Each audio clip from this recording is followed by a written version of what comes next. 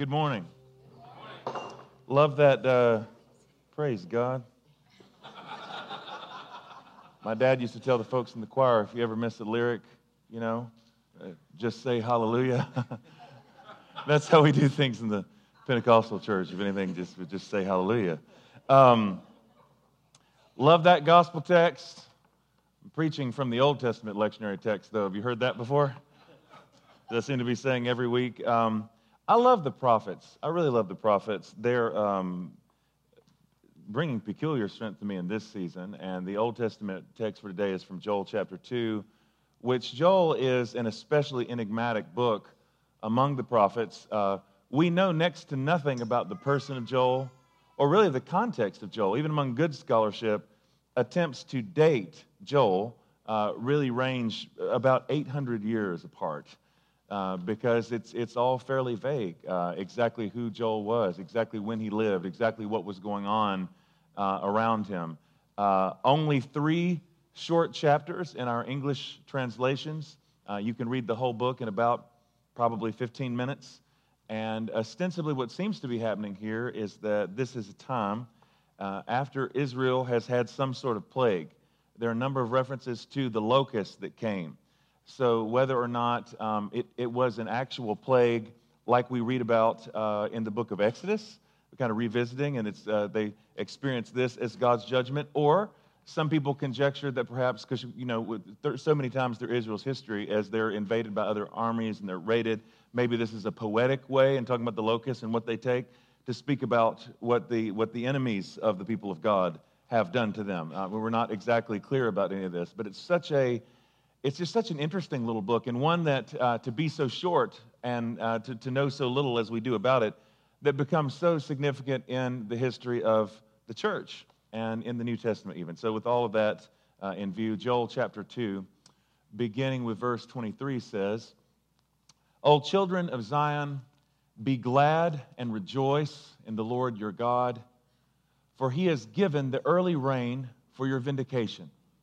He has poured down for you abundant rain, the early and the latter rain as before. The threshing floors shall be full of grain. The vats shall overflow with wine and oil. And actually, this is maybe one of my favorite verses in the Old Testament. I think it's so beautiful. I will repay you for the years that the swarming locust has eaten, the hopper, the destroyer, and the cutter, my great army, which I sent against you. You shall eat in plenty and be satisfied, and praise the name of the Lord your God, who has dealt wondrously with you. And my people shall never again be put to shame. Verse 27, you shall know that I am in the midst of Israel, and that I, the Lord, am your God, and there is no other. And my people shall never again be put to shame. Verse 28, then afterward I will pour out my spirit on all flesh. Your sons and your daughters shall prophesy. Your old men shall dream dreams, and your young men shall see visions. Even on the male and female slaves in those days I will pour out my spirit. I will show portents in the heaven and on the earth, blood and fire and columns of smoke. The sun shall be turned to darkness and the moon to blood before the great and terrible day of the Lord comes. Then everyone who calls in the name of the Lord shall be saved. For in Mount Zion and in Jerusalem there shall be those who escape, as the Lord has said, and among the survivors shall be those whom the Lord calls. Would you pray with me?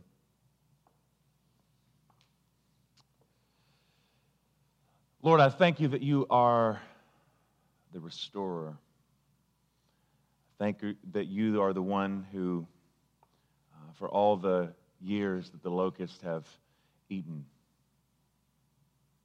even the locusts, even the armies that would seem to have come from you as a sign of judgment, whatever the source, wherever they came from, you are the one who restores. You are the one who brings new life. You are the life on the other side. And I pray specifically this morning that for those who feel that the years have taken a lot from them, that for those who feel weary from the journey, God, that this morning that we would experience the very power of your Spirit that Joel prophesies about, that the day will come, the time always comes, when your Spirit comes to restore us, when you pour out your presence and your glory amongst us, and those who have walked in darkness, those who have walked in shame, those who have walked in hurt, you declare will not be put to shame anymore. You are our God, and you are in the midst of your people. Make yourself known to us now, we ask, in the name of the Father, Son, and Holy Spirit. Amen. I love this idea that the time comes, the Lord says, to all of his people, when I'm going to restore whatever the years have taken.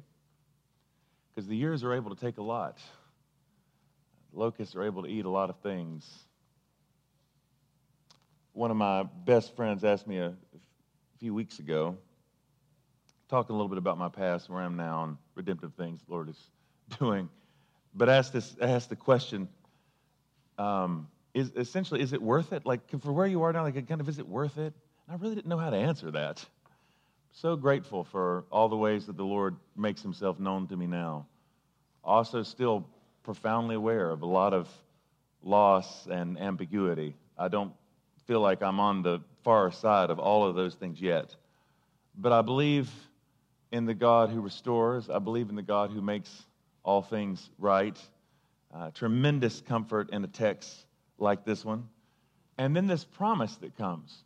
And keep in mind that this is a book that's addressed to Israel as a nation state, as a tribe, as a particular people. This is written to them, not to us. This is written to Israel.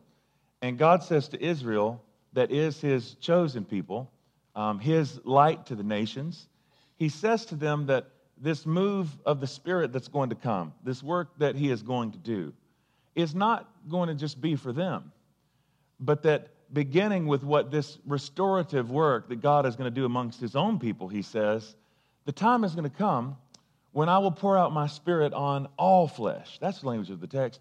All flesh. Your sons and your daughters will prophesy. It's a big vision.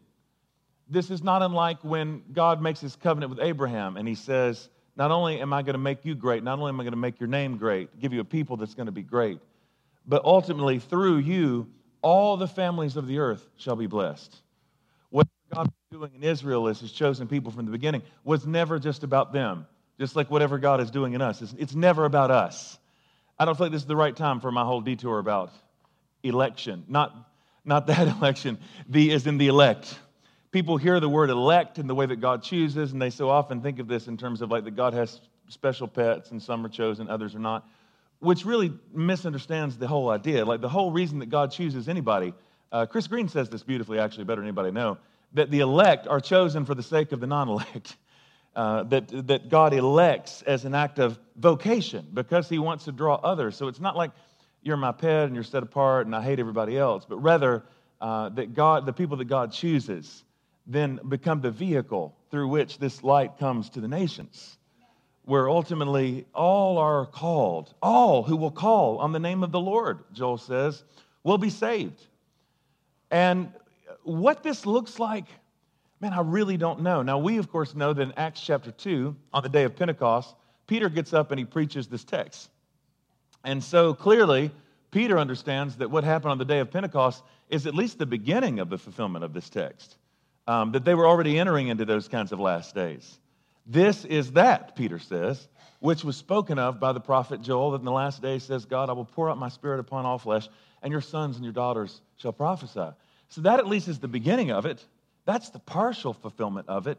Now, how far that goes and what it looks like, I don't know. I know that it's big. I know that it's vast.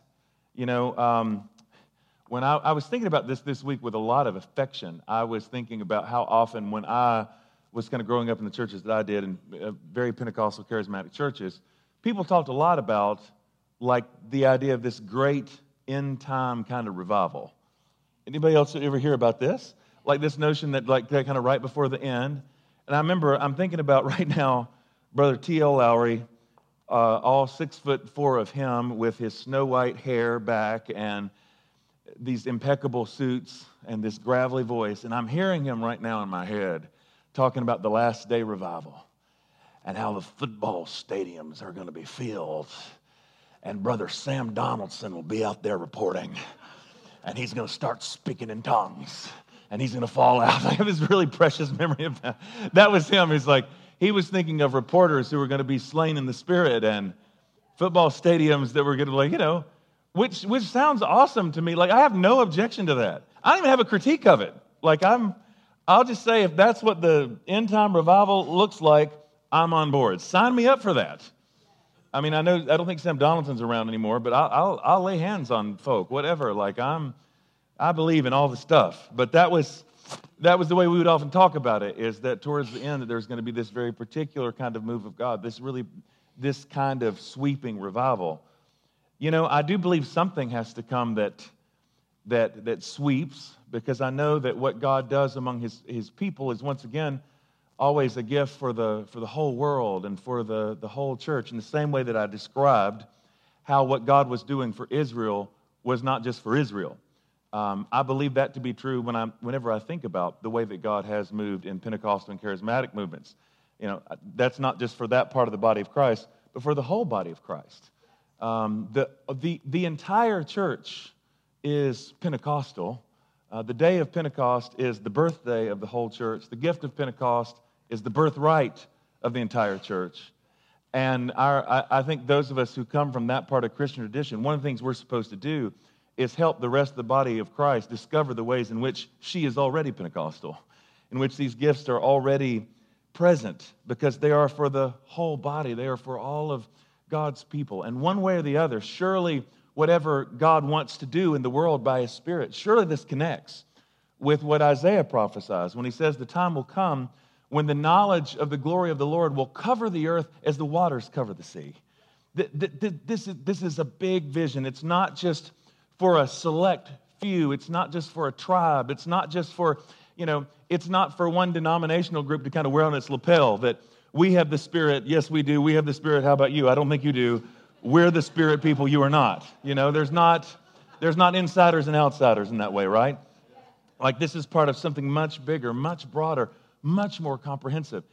And yet the thing, and this is where I really want to land for the last bit of time that we have, the thing that strikes me so much about this text, and when Peter's preaching this on the day of Pentecost, he does not leave this part out. He doesn't just quote the part about how in the last days I will pour out my Spirit upon all flesh, and your sons and daughters will prophesy, and dreams and visions of all that. He also includes the second part of it, which is much more mysterious. This is the language of the sun turning dark. This is the language of the moon turning to blood. This is apocalyptic language. Apocalyptic language.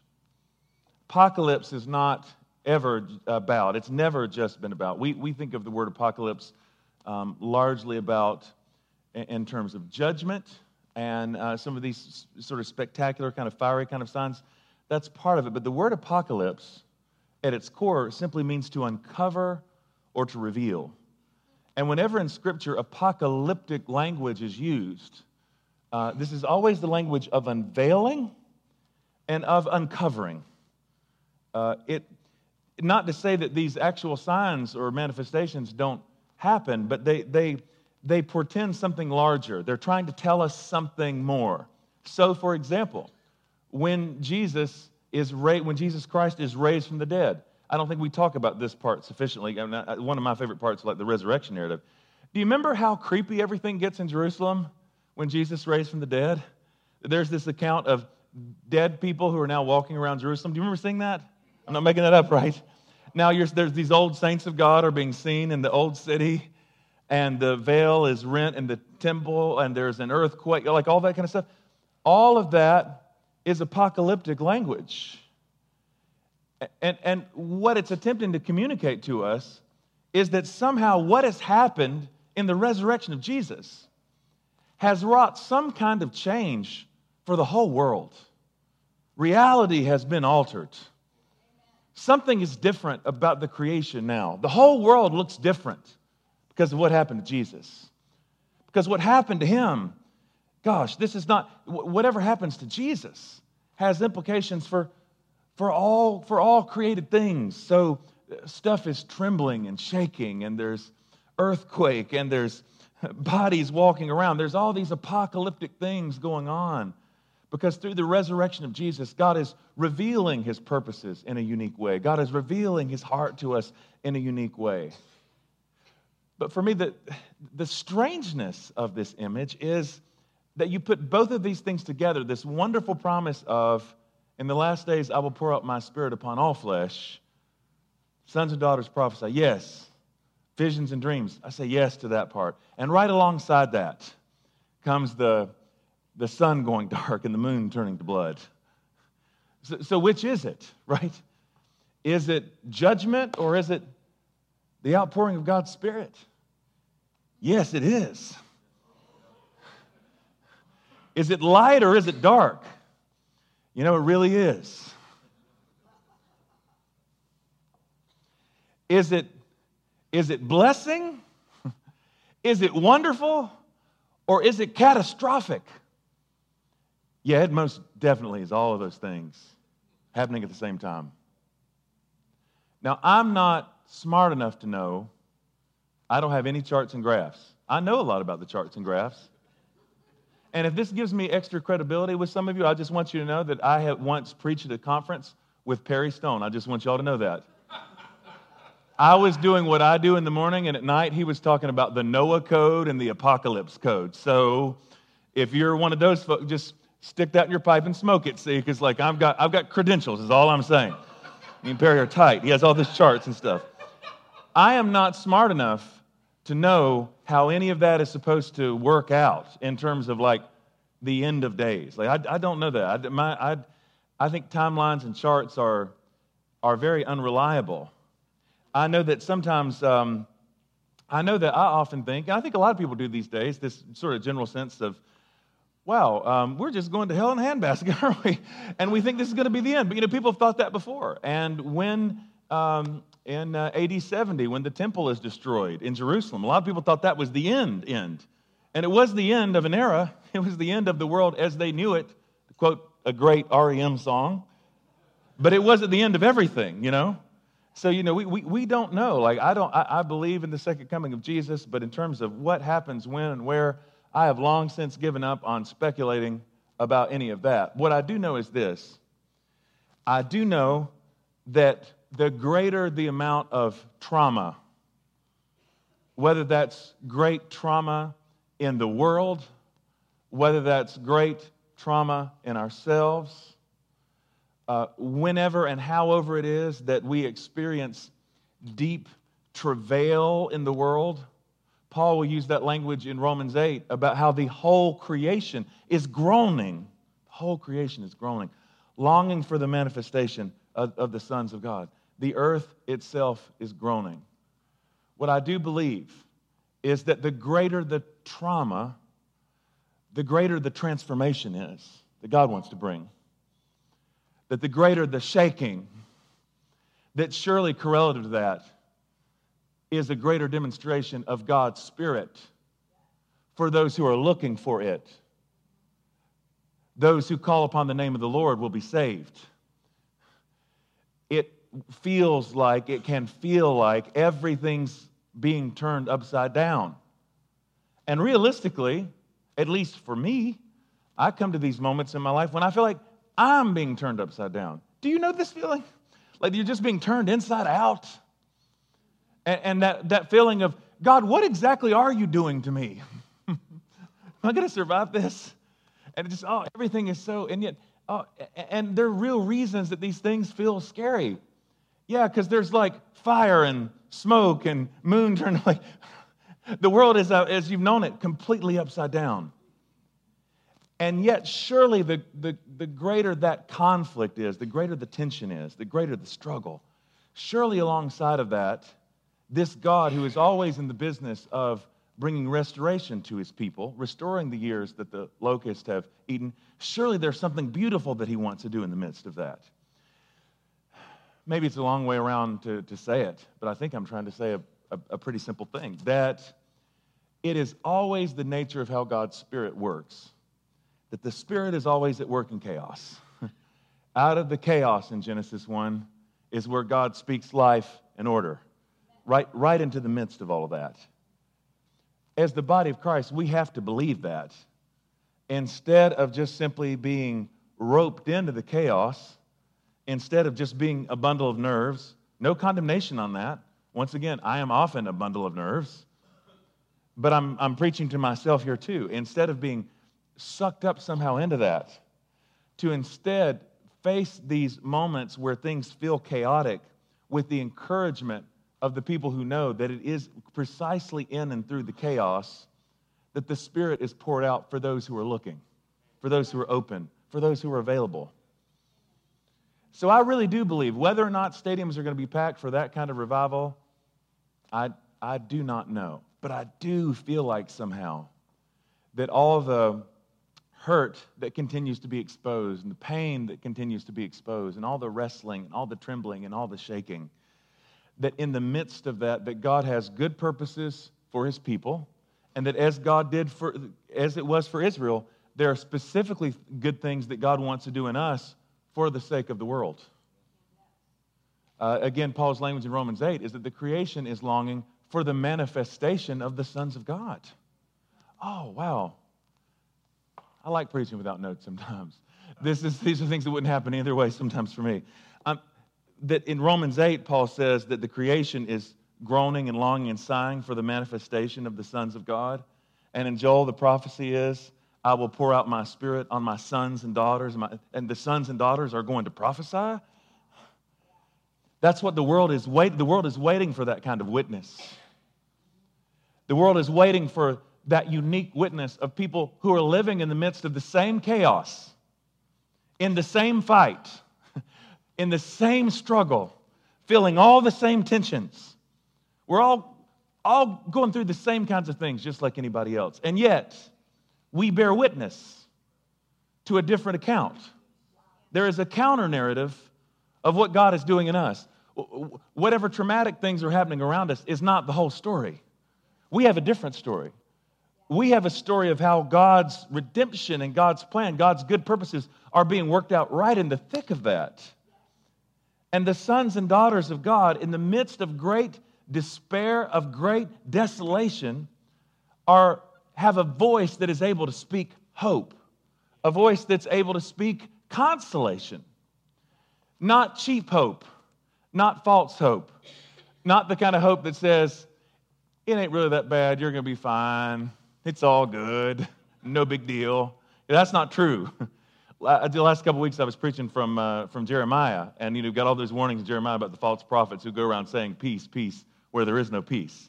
I'm not talking about that kind of false, cheap hope, but like the real hope of consolation that comes from God, that He speaks His peace to us, that He speaks His, goodness. This text in Joel, when it talks about the Holy Spirit being poured out upon all flesh, I want to make sure that you get this vision here. See, the idea is that in the Old Testament, there were just a handful of prophets.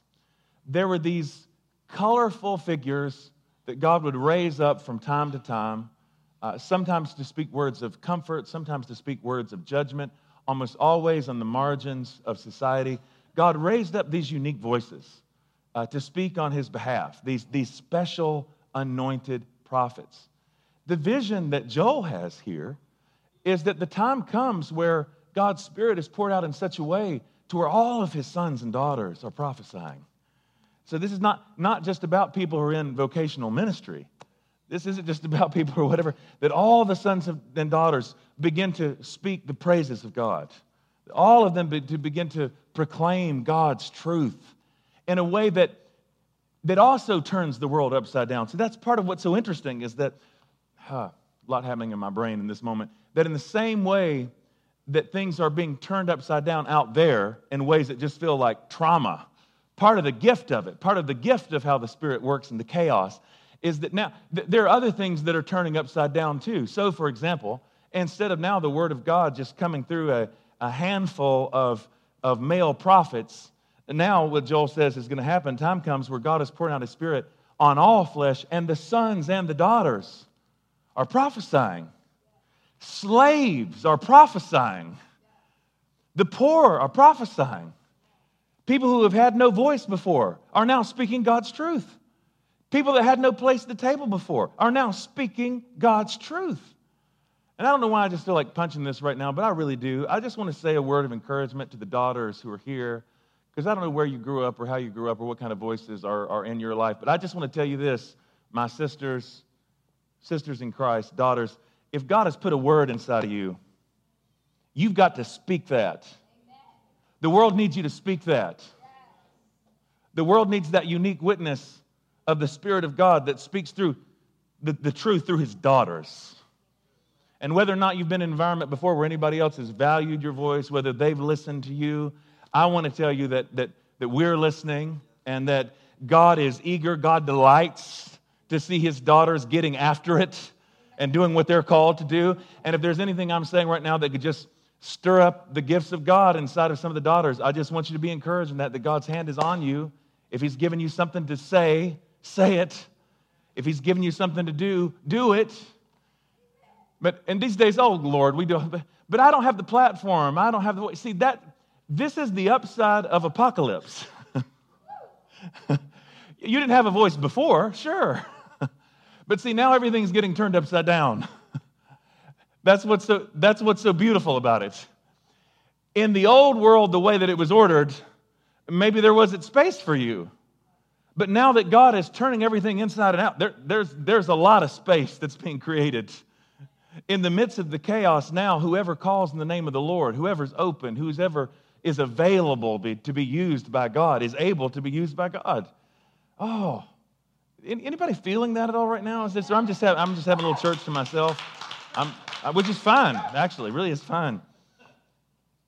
It just, for me, it's so beautiful that in all the ways that things are being turned inside out that feel awful, also ways that's happening that are really deeply good. Because the things are shaking and trembling so much that now God is able to do things that are going to surprise us again. God is able to use people that are going to surprise us again. That's just part of what comes along with apocalyptic time, revealing time, things being revealed. There is, once again, that dual movement, that some of what is being revealed is sin, that some of what is being revealed is violence, that some of what is being revealed is division. But at the same time, like Romans 8, once again, the world waiting for the manifestation, the revealing of the sons of God. It's also a time when the sons and daughters of God are being revealed. It's also a time where the good gifts of God are being revealed. It's also a time, it's also a place, a moment in history where there is secret goodness that's being revealed. I want to go back and rename this sermon Secret Goodness right now. Because I think we always think in terms of like secrets being exposed. We always think about that as like, corruption. Now what was in darkness is being revealed in light as a way of saying, now we see who you really are. But there's a flip side to that with these good gifts that God has put in the body of Christ, men and women who love Him and who love the world and who are open and available to His voice, who have also been in darkness in a way, but now they're being revealed too. And whereas before it might, people that have been underground, thinking about Elijah right now, woe is me, I'm the last prophet left. Nobody else loves God but me. Oh, actually, God reveals, here's 7,000 others who have not bowed their knee. Oh, there are a bunch of you out here. Ding, ding, ding. Lights start going off all over the place. Do you know what I'm saying? Where it's this like, oh, wow, I didn't know that this kind of beauty was out there. I didn't know these other people who loved Jesus in this way. I didn't know that God was at work over here. I thought we were the last ones left. You're here, you hear what I'm saying? Like those lights are starting to come on as well. So alongside of all the painful things that's being revealed, and let's be clear about that where God works in all that is even pain that's exposed is only for the sake of healing. That's what God reveals. God reveals, I really believe this, that God reveals things that are broken and distorted because he wants to make them right. And there is no way, judgment in that sense is not always a negative term, like that there is a way that we need the judgment of God because there's things that need to be set to right. We need God to make things right.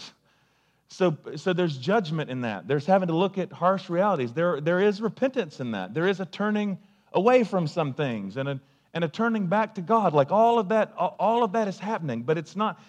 But it's about God ultimately wanting to make things right and wanting to make us right. He reveals even the painful things so that he might bring healing and hope. But he's also revealing that hidden goodness.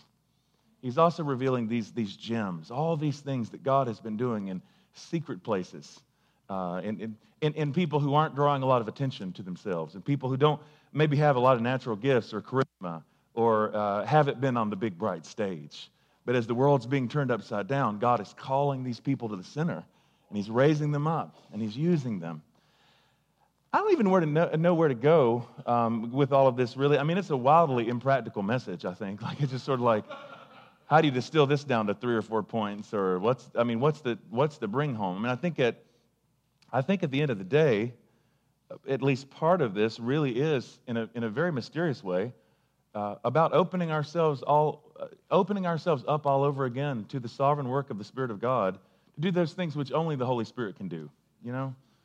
And to just be aware that all the more in apocalyptic times and in times where there seems to be a lot of shaking and a lot of trembling, a lot of things are being stirred up in us, we don't want to try to meet any of that out of our own resources. We don't want to do that in our own strength. We need the power of the Holy Spirit. We need the grace of the Holy Spirit. We need to be filled with the Holy Spirit. Because we don't know what we're doing. I don't know what I'm doing. There's something that's part of what's powerful, too, about apocalyptic times, right, is that it kind of has a way of making things simple again. That once things get dark enough, once things get bleak enough, what are you going to do but trust God? Because what else can you do? I'm all out of answers. What do you think is happening right now? I don't know. I don't know. Well, imagine that. We may have to trust God. We might even have to pray. Imagine that. Has it come to that? We're going to have to pray. We used to always joke that way in my family. I would ask for prayer. Has it come to that? All out of options. Nothing else. Well, I guess we better pray. But that's precisely where and how these times that feel so apocalyptic are so strategic in that way. If we'll receive it in the right spirit, will push us deeper into the presence of God and make us more available to the Spirit of God and open us up for possibilities that we could not have seen before. Open us up to be used by God and encounter God in ways that we would not have before. Apocalyptic times are always scary. But if we have a sense of what God's doing and what God's up to, that somehow, even in the midst of all of the shaking, that God has his own good purposes that he's trying to work, it just gives us the space, I think, to freak out a little bit less and to lean in a little bit more to the grace that God has in that kind of time and in that kind of moment. Anybody hear me preach? I want to take a few minutes to pray.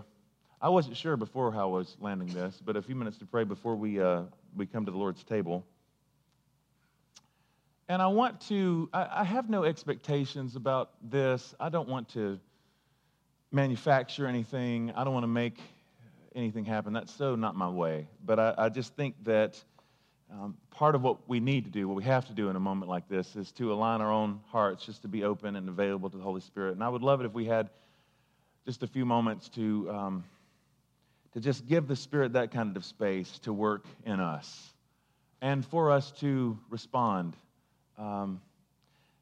Just before we pray, last thing I want to say, I said that specifically to daughters before, but I feel so strongly this morning about just all kinds of callings that are represented in this room and some things that have laid dormant for a very long time. But man, that's part of what's interesting in these really apocalyptic kind of upside down seasons is that all of a sudden something just comes on again. Something comes to life again. And I love that. Oh, man, I'm trying to stop preaching. Can't you tell? I love the bit about the young and the old with the visions and dreams. So, yeah, that's great. And I love it when young people, I love it when students, I love it when 20-somethings are open in this way. But it's also especially beautiful to me that people who feel like they're past their prime and I've already had my day and time to pass this thing off to the grandkids or whatever, whatever it might be, that God has these surprises in store for you. People who thought like they were essentially done, and you're not done. More like this is your moment, this is your time. And there's gifts in you that God wants to stir. Stand with me, or I'll just keep talking, I'm afraid.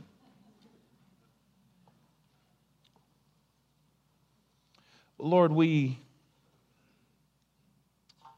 just pause now to be still and quiet before the one who loves us. And if there's any leading in this moment, I just feel like that in the same way that Joel has all these words of comfort in an apocalyptic, unstable time, I really just believe that you want to speak a word of comfort to your sons and daughters. And I pray, Lord, you would give us the grace to believe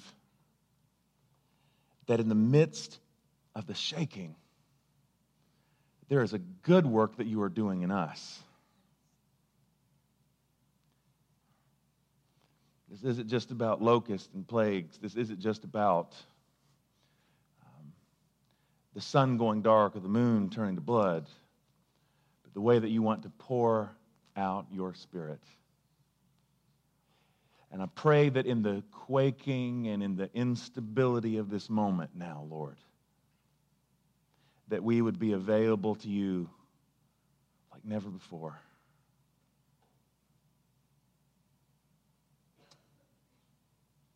God, I'm thinking about a friend who's here right now who lost his job this week. God, I'm thinking about another friend who's in this room right now who's going through a divorce that seems to have come out of nowhere, not their choosing. I'm thinking about people who in all kinds of ways and places are coming into moments right now where they really don't know what's what. Everything feels upside down. They feel upside down. They don't know where you are. They don't know what you're doing. I have no pat answers for any of that. But God, I pray that you would reveal your grace. God, I pray that you would reveal your Spirit. God, I pray that in the starkness of such times, that we would cling more tightly to you, that we would cling more tightly to each other. I pray that you would make your grace known to us. I want to just invite you right where you are, that if you are, maybe just keep your eyes closed, just keep attention very much on Jesus here. But if you're in a moment where you want to be available to the Spirit of God, you want God to use you. If God is pouring out His Spirit upon all flesh, and any of His sons and daughters can prophesy, can speak His truth, you want to be used to speak as His mouthpiece. You want to be available for Him to touch through your hands and to love through your words. If you want to just be available to the Spirit in that way, can I ask you, real charismatic style, to just lift your hands to the Lord and let's just tell Him that, and let's just make ourselves available. God, here we are, hands up in surrender, hands up in surrender. Lord, in this room, God, our sons and daughters who you are placing words in them that need to be spoken. You are placing dreams in them that need to be fulfilled. Not selfish ambition, not personal desires, but for your kingdom, dreams and visions. God, I pray that you would stir up those good gifts right now. I pray, God, that you would allow your power to fall freshly on us. Lord, let us not be deceived into thinking that somehow that in this day, that in this hour, there's anything that in any way that we can rely on the arm of the flesh. Only you, Lord, only you can do it. Only you have the power. Only you have the grace that we need. So we just open ourselves up to you. And we say, come, Holy Spirit. Could you just whisper that to the Lord in your own way? Come, Holy Spirit, come, come, come. We invite you to come in this room. But Lord, we invite you to come in us. We open the door wide open. Some rooms, we haven't let you in a very long time in some cases. Come, Holy Spirit. Turn it upside down. Move around what you want to move.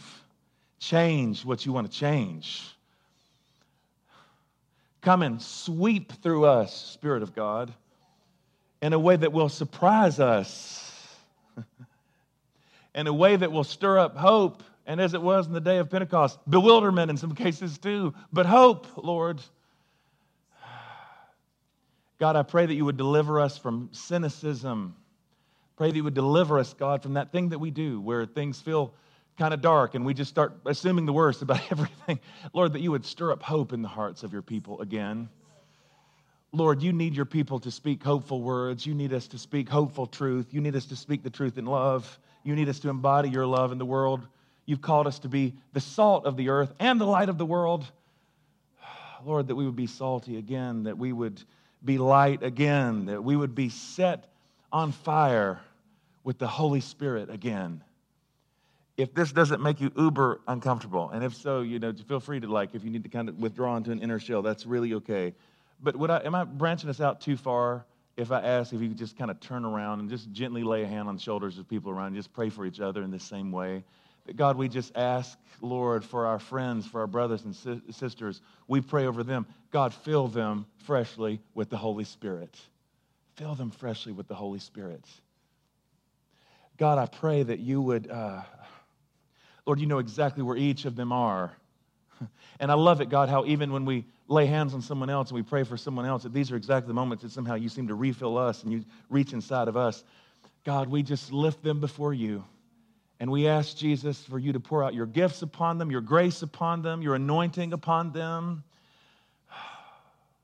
God, we know that your hand is on them, so we just place our hands on them as a way of affirming what you're already doing. And we say, beloved son, beloved daughter of God, speak God's truth, operate in God's power, be his mouthpiece, be his vessel. Oh, Lord, let whatever gifts that you're stirring up inside of them, let them be loosed, Lord. Let them be loosed. We keep praying with me, but that's the image for me right now, is that sometimes what God does in the shaking is that there's a shaking loose. That's what's happening. Things are shaking because there's things inside of us that need to be shaken loose, God. Dreams and visions that need to be shaken loose. Things that we wouldn't have thought of on our own. If we could have stayed in the comfortable places, we wouldn't venture out in this way. But now there's things that are being shaken loose, that ought to be shaken loose. Pray that you would grant that, God. Let your Spirit fall on us. In the name of the Father, the Son, and the Holy Spirit. Amen. I just about did a prayer line, and I may do that still. I have it in me, I promise you. I was in Amarillo last week, and I did a little of that, and I think I got the bug. It was like, I forgot I can do this. But I really felt like I should say this before we do the creed. Just want to encourage you with this. I do believe in the way that God works within the body in this way. And just if while you were praying for somebody around you, if you felt like that the Lord gave you something there, gave you a word or something for that person, that just some kind of image or whatever, just want to encourage you when church is over to be brave enough to share that with them. And I'll go ahead and make the disclaimer, like we already know that none of us are, infallible. And I would encourage you not to, don't go crazy with this thing. There's always that one guy, right? That's who the disclaimer is for. I just felt like the Lord was telling me that you're a terrible sinner, and he hates you with an everlasting hate, and it's like nothing like off the rails. But if there's something in love and edification and encouragement that the Lord gave you, like in that moment, I would just encourage you before we leave today, just to find an opportunity to share that. Pastor Brent, would you? Thanks for listening to this message from Sanctuary Church. If you're in the Tulsa area, we invite you to attend one of our weekend services on Sundays at 8:30 a.m., 10 a.m., or 11:30 a.m. If you would like more information about who we are and what we're about, or to partner financially with what God is doing through Sanctuary, you can go to our website at sanctuarytulsa.com. You can also download our mobile app from the App Store and Google Play. We hope you'll join us next week. Grace and peace.